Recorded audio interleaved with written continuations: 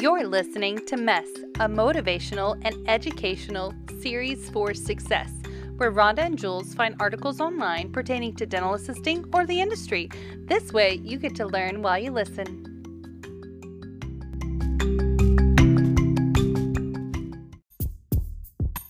It's time to organize the chaos with Zen. All dental practices run into the same problems. Ordering dental office supplies is a mess. Running out of products, no budget, and price comparisons that take hours. With Zen, dental supplies management has never been easier. Go check them out, www.zensupplies.com.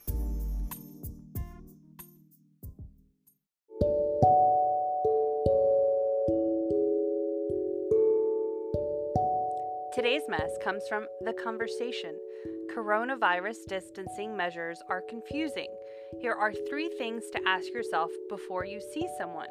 Written on March 23rd, 2020 by Julie Lisick, University of Sydney. Editor's note: this article is based on the coronavirus and COVID-19 situation as of March 23rd. It's important to remember that the situation is rapidly developing and official advice may change. In the flurry of new orders released in the last 24 hours, has you feeling confused about what's okay and what's not when it comes to social contact? You are not alone. It's so difficult to adapt a set of hard and fast rules with the advice changing so quickly. Government departments have put out detailed guidance, but that won't cover all situations. Experts in the public sphere will give different advice. The fact is, there is an activity you want or need to do and you're not sure if it's advisable. Often you'll have to make a call. After ensuring that it doesn't breach public orders, your decision will need to be based on your assessment of the risks and benefits. Whatever activity you're considering, it can help to first clearly list your options. For example, if I'm talking to a friend with kids, we could organize to meet at the park, in a house, online, or not at all. Or if I want to catch up with my sister, I could do it in person or on the phone. Then you ask yourself some important questions as you consider your options. Here are 3 considerations that should help you make an informed decision on behalf of your family and the wider community. 1. What's the latest advice of my state or territory health department? The first is to look to the latest advice for your state and territory health department and be aware that they may change from day to day or even within a day, so keep checking. Some departments are now deploying quite detailed lists and do's and don'ts that are being updated as quickly as humanly possible. 2. Do I know the latest on how the virus moves between people? Now, understanding as much as you can about the way the virus moves between people can help you make an informed decision about whether an activity you're considering does pose a higher risk of passing coronavirus or picking it up. The coronavirus causing COVID-19 is currently thought to be passed on through contact and droplet transmission. It comes from the mucous membranes, meaning the wet parts of your face, mouth, nose, and eyes. A person with the infection might cough or sneeze or touch their mouth or nose and then touch another surface where it can remain infectious for a time. The virus is able to move to another person through direct contact with droplets from the cough or sneeze, or if they touch that surface with their hands, then touch their mouth, nose, or eyes. The more symptomatic somebody is, the more easy it is to get the infection, but people with very mild symptoms can still pass it on. More is being learned about the virus, and this knowledge may change. That is why hand washing and cough or sneeze etiquette is so important. COVID-19 is currently thought to be the most spread by people who have symptoms and that have been in close contact with others.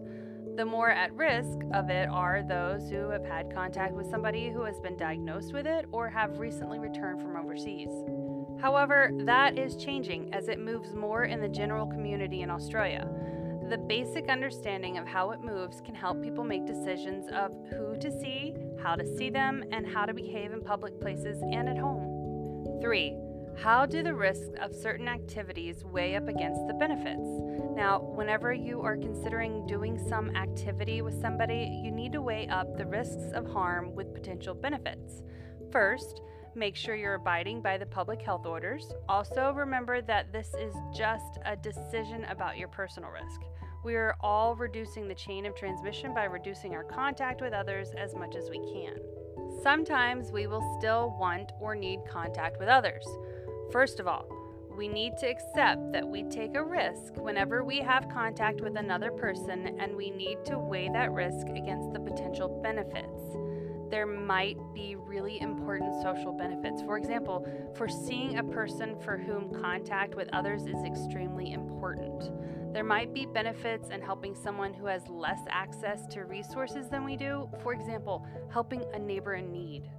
In these instances, if you decide to take the risk, it's important for you to follow guidance on doing everything you possibly can do to minimize the spread of COVID-19 within that encounter. That means proper hand hygiene, washing hands when arriving and leaving, trying to stay 1.5 meters or 6 feet apart. Never go out and meet with others if you have respiratory symptoms such as a cough or a fever.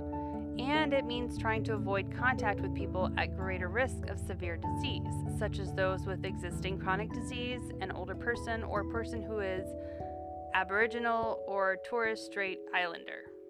And if you're in America or another country, that's usually an indigenous population that doesn't really have a lot of contact with the outside world. If the COVID-19 risk is really high to that person, then maybe the benefits don't outweigh the potential harm. You may be forced to make a really hard decision. Hard decisions ahead. There's no magic cutoff where you stop all risks. We have got to accept that it's about degrees of risks and that we collectively do to minimize it. If we choose to have contact with another person while staying within the boundaries of what is permissible based on the government requirements, then it's important that you have a set of evidence principles that helps guide your decision making.